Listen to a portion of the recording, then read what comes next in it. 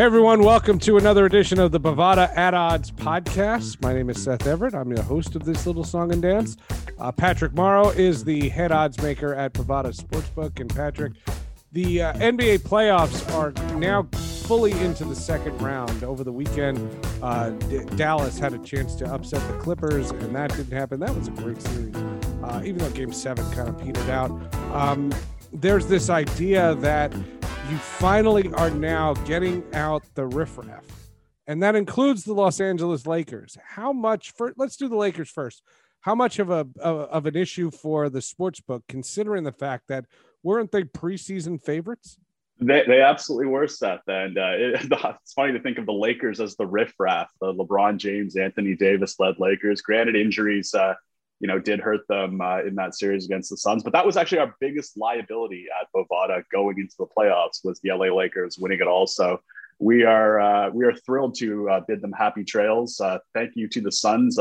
Suns currently now up to plus 750 now, a very small liability on a team like that. But yeah, they already did the Lord's work for us, getting out a team like the Lakers. Again, preseason faves and co-faves leading into the playoffs. So that was pretty massive for us.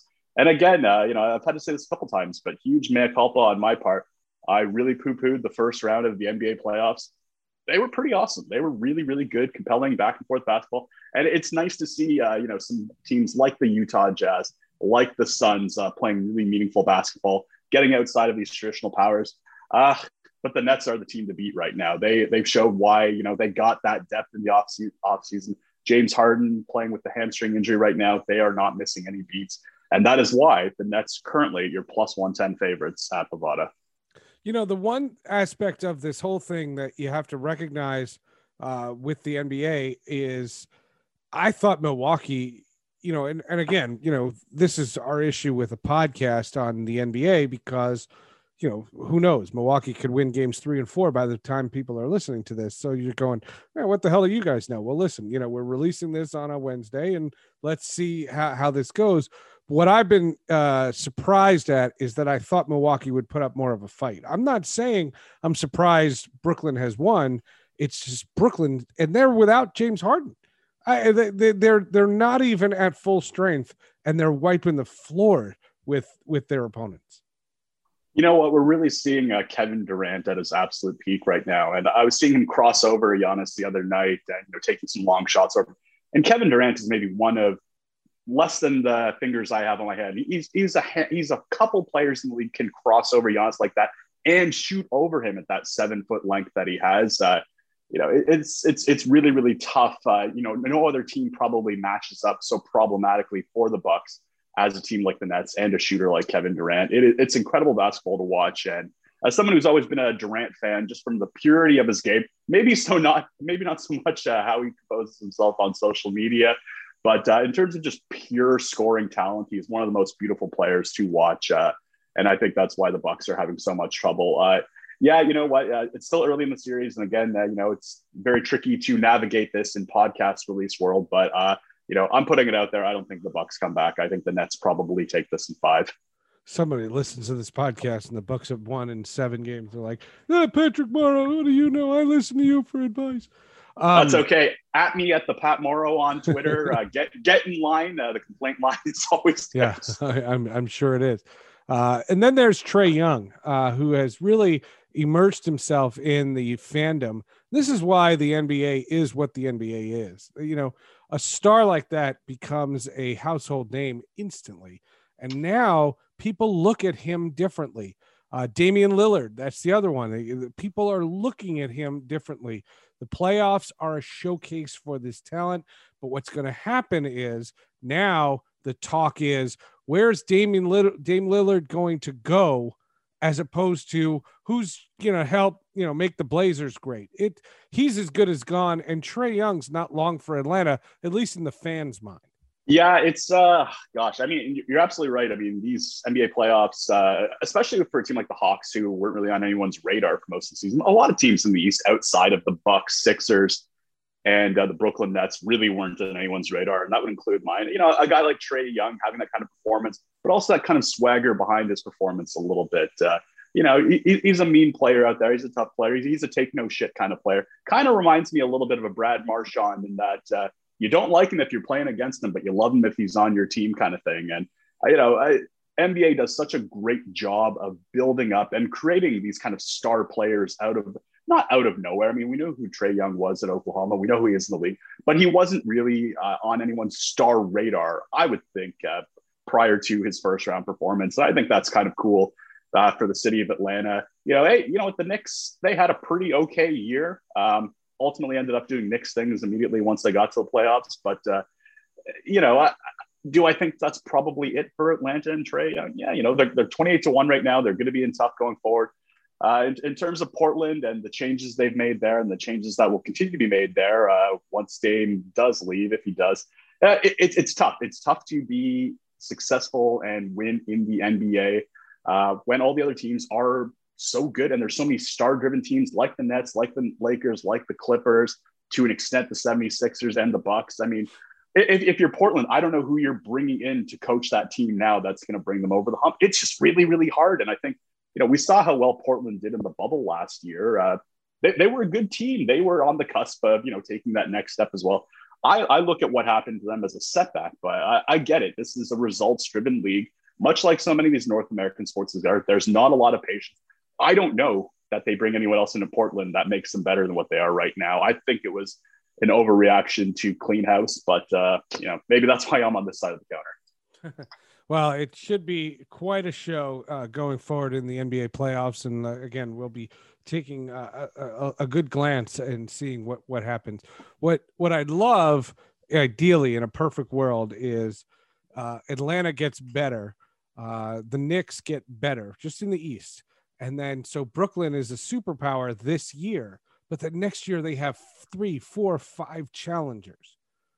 Are we going to see that next year? We're not. And that's what annoys me, is that there's only the league is so top heavy. There can only be 2, maybe 3 really great teams a year. And as good as the Utah Jazz are, and let's just not discount them, they're very, very good. If the Utah Jazz take the next step, then, you saw the Lakers last year. The Lakers took that step. They have LeBron James. They're dropped off. A little bit of injury. They dropped off. And it's something about the NBA where you can't sustain anything. And if you're lucky that you're the great team, that's why the Nets made the James Harden trade. Because that's why they made the Blake Griffin acquisition. They're like, wait a minute. This is our shot. This is our green chair. Like, this is it. This is the anything less than a championship is bust for them. And they got there because not building a franchise the way baseball teams do or hockey teams do or even football teams do. Kevin Durant said, you know what? I like what the Nets are doing. I'm coming. And then he brought Kyrie Irving. And then they had the chance. James Harden was unhappy and everybody knew it.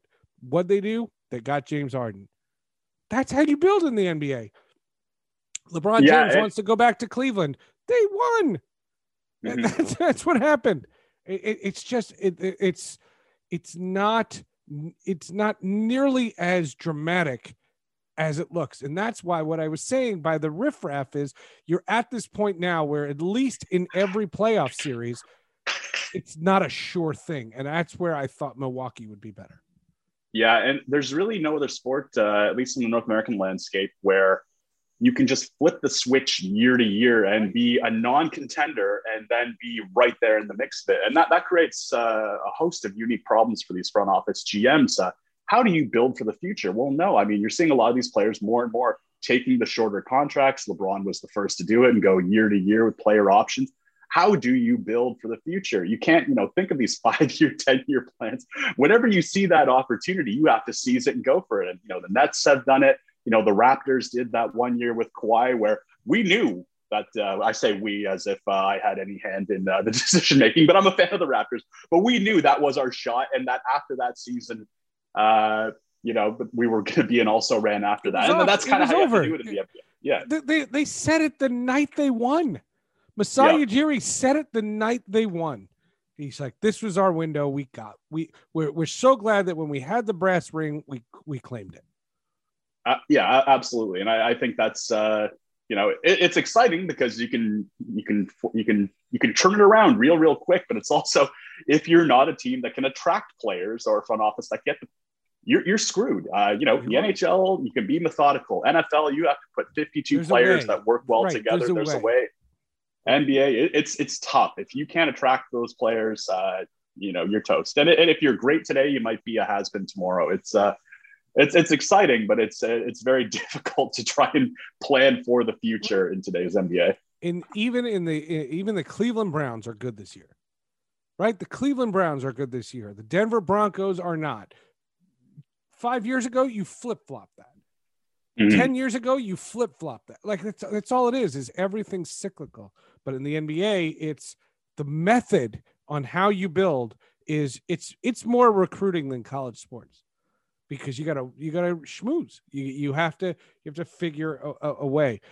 Speaking of Bovada Sportsbook, let's get into Jon Rahm this past weekend in Dublin, Ohio. He's leading a tournament, and everybody's putting their shekels on there, because don't forget, golf, you can not only bet pre-tournament, but after each round.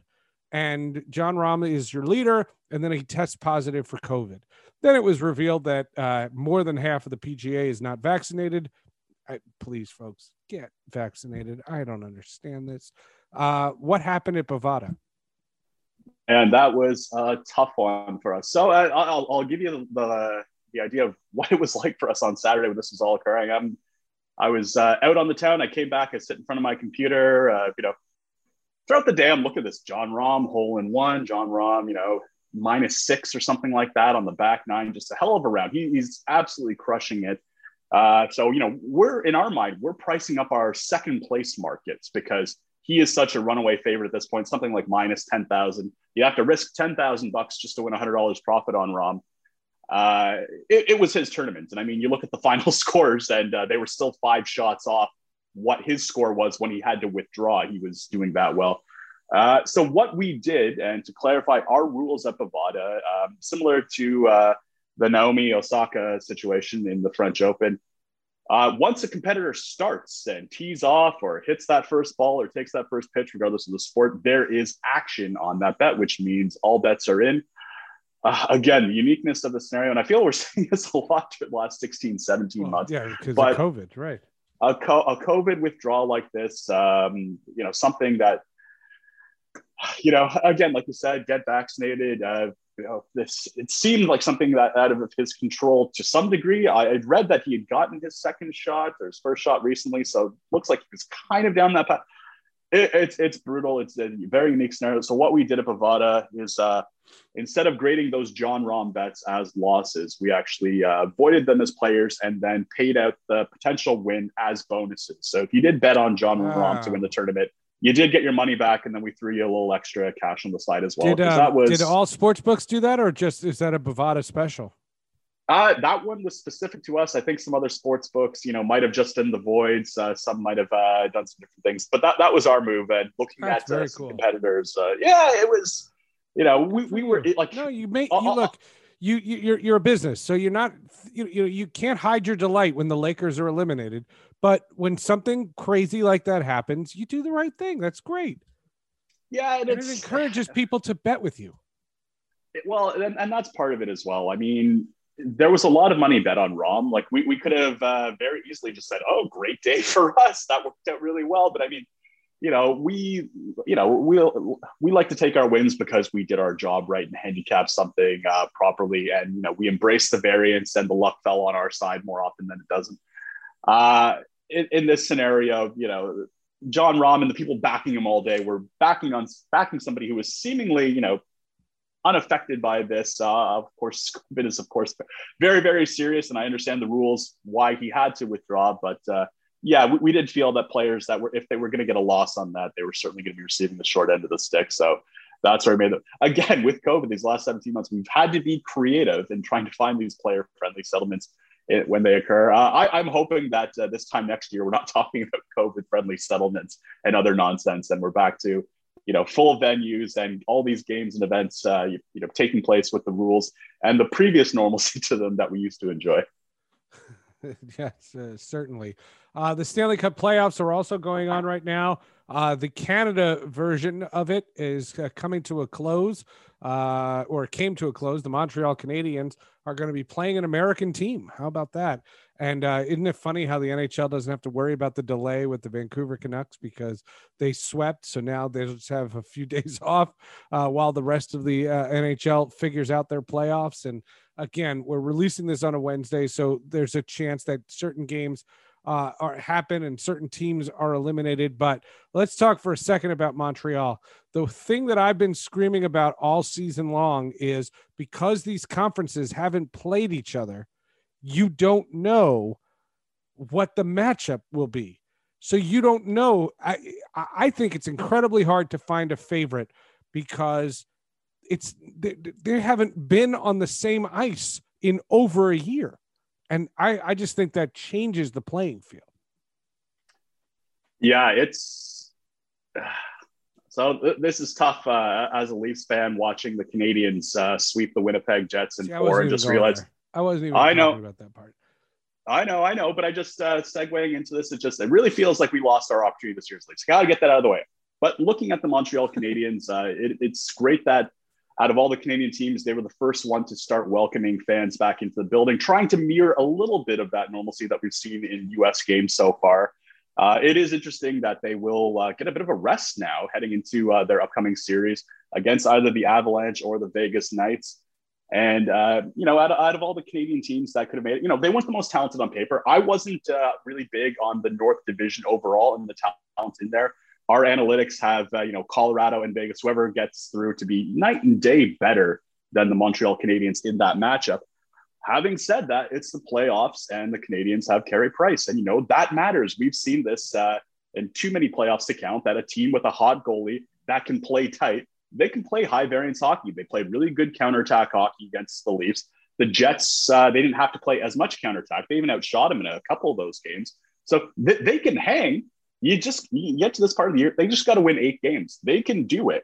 Would not surprise me. They're all the way down to 9-1 to win the Stanley Cup. They were 55-1 heading into the playoffs. Again, we weren't high on this Montreal Canadiens team. And again, the Avalanche, they will be something like a -200, or no, they'll be closer to about a -250, -300 favorite against the Habs if they were to meet up.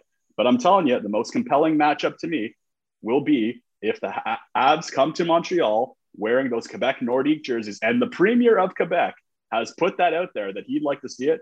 For those listening in America, the Premier is kind of like the governor of a province up here or a state. So he speaks with the authority of the entire Quebecois nation when asking that the Avs show up in a Nordiques jersey. And I personally it's would not just love a Nordiques to see jersey. It's the officially licensed 2021 NHL reverse retro jersey that the Avalanche used when they played in that outdoor classic in Lake Tahoe. So the jersey exists. This is not like, go back into the closet and resurrect your old uniforms. Like, don't wear the old Quebec Nordiques jerseys. Wear this hybrid jersey. Now, if you're saying that the government wants it, I can't imagine a fan wants that. I find that would break my heart if you had a scenario where my team's rumored to have moved a bunch. Okay. I'm a New Jersey Devils fan, right? And in 1995, when they won their first cup, they were rumored to be going to Nashville. Let's hypothetically say that they're in Nashville, and the Nashville is, they're not the Predators. They're the Nashville, whatever they became. And they played the New York Rangers in the Stanley Cup final. And they said, you know what we're going to do? We're going to wear New Jersey Devils uniforms. And I would be like, don't you dare. Don't you dare. You took my team. Like, no. I would be brokenhearted. If the Hurricanes did it with the Hartford Whalers, I would be angry as a fan. I can't imagine the people of Quebec, not the governor or what's he called? The prime minister? No. The premier. The premier is the provincial leaders. The premier. All due respect to him, I can't imagine the 25-year-old fan that was a kid when they left, all of a sudden is going to be like, oh yeah, put those jerseys on, because we're not bitter that we lost our team. Yeah, see, I can't go there. And I think this is where maybe I just spend far too much time online, where there's far less sensitivity to issues like this, and troll culture reigns supreme. And I just think it would be very funny, but also an opportunity for the Montreal Canadiens to unite the rest of the province against the dastardly Colorado Avalanche that took their Nordiques away. That's enough. But that's enough. What I'm saying is that reminds. Okay, here's another parallel. Let's say the NBA is rumored to be expanding, right? In the next 5 years, there's a rumor that the NBA is going to expand. And if that happens, Seattle's getting a team, right? There's no secret. Seattle's getting a team. They want to name them the Supersonics. They want their colors back. Like the people of Seattle want the wrong righted. You know what I'm saying? Mm-hmm. If the Oklahoma City Thunder come to town, they will be booed out of. You thought the Houston Astros got it bad? You will, like, vitriol. I've told you my Kevin Durant story, right? I told you that story about how I made an ass of myself. I don't think so. Oh my God. So I'm a former Seattle Supersonics employee. The move that the Sonics made to move to Oklahoma City is one of the great crimes in American sports. There is a great documentary out called Sonics Gate, and it's a fantastic documentary. It's about all the circumstances that led to the Supersonics moving to Oklahoma City. Because of that documentary, and because I had friends that lost their jobs, I refused to watch the Oklahoma City Thunder. As a matter of fact, when the 1 year I worked for the New Jersey Nets and the Oklahoma City Thunder came to town, and I was nauseous. I was angry just watching their existence. Kevin Durant was a Seattle Supersonics rookie. Just note that. And when Seattle, got that team, like, they're not going to be satisfied just getting like the Seattle, kittens, or you know what I mean. Like they don't want to, they don't want a new team. They want their team back, much like the Cleveland Browns. When the Cleveland Browns left to become the Baltimore Ravens, it was one of the great crimes.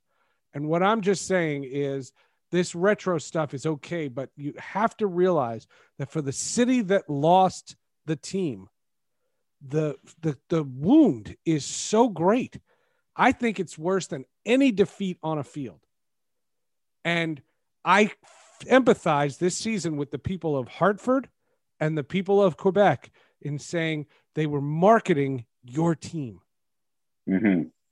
Oh my God, I think it's a sin. It's awful what happened.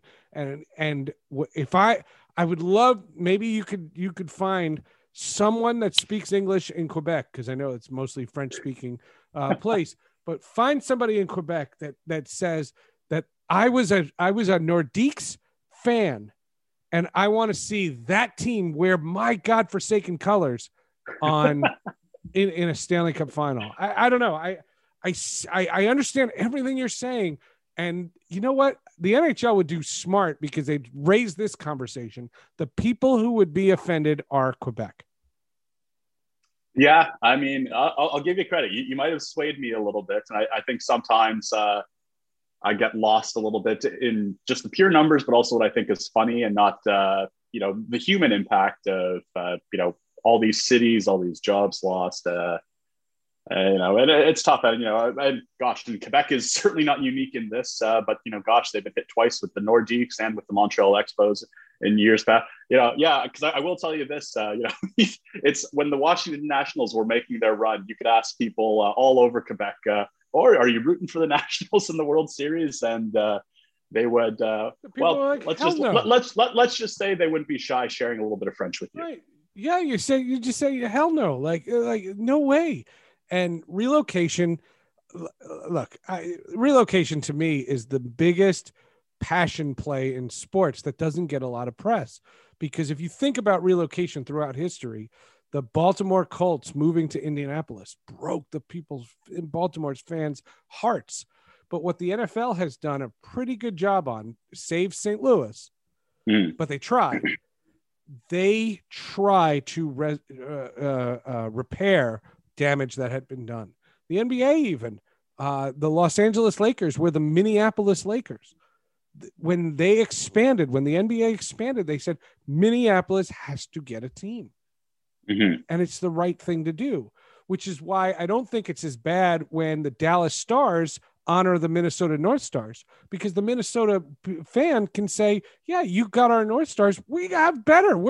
Look at our beautiful arena. We're good. And that hasn't happened in Quebec. And it's not going to, because Quebec is a small province compared to these big cities. And if Canada is getting another team, it's either going to be in Hamilton or it'll be in another team in Toronto. Yeah, they've been trying to get the Toronto project to work for the longest time, but the Leafs aren't doing any favors there because they're leaning on anybody. No, they're fighting it as much as they can, right? Yeah, but you're right. I mean, the Toronto market really is the only place that can support a second team like that, and comfortably support a second team, I should say. I mean, the prices at the ACC, it used to be the ACC, Scotiabank Place now. I have to keep up with my naming rights. But yeah, the prices at the Scotiabank Place, when one could attend the game there at simpler times, were just absolutely obscene. And it'd be nice if they actually compete for that corporate money in Toronto that's sprinkled across the Raptors, the Blue Jays, and the Leafs, with still way too much to go around. But yeah, it's unfortunate because I love the Quebec Nordiques from my time as a youth watching them. A lot of great players there. And then, of course, it was just so brutal to see them leave, and then the Avalanche be so good right away. Right, so of course. But they weren't an expansion team. They were a good team that was building, and then they became great, that first year. And I'll end on this note. I worked for the Avalanche for 2 seasons, but the season that I got there, they had just won the Cup. So I was in college when they won the Stanley Cup, but I was a senior. And I was actually working in the American Hockey League with the Syracuse Crunch. And we go out there, and there's a welcome home dinner. And as the new pre and post game host, I had to go to this dinner, and everyone at the dinner got to take a picture with the Stanley Cup. And so I have a picture with the Stanley Cup, and people will see that picture and they'll go, "You covered the Stanley Cup final?" No, I covered the season right after that, but they had it. And who wouldn't take a picture with it?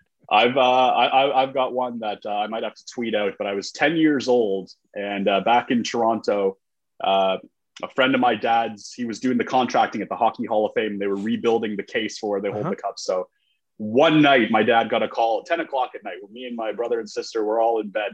It's like, if you guys want a picture with the cup, get over to our office. So it's 10-year-old Pat Morrow lifting the Stanley Cup, and you can see the little veins starting to go in the head. And that was the closest I ever got, but closer than a lot of Canadians. And for a lot of Canadians, that is the holy grail. So I got there. Totally. It totally is. It's an amazing trophy.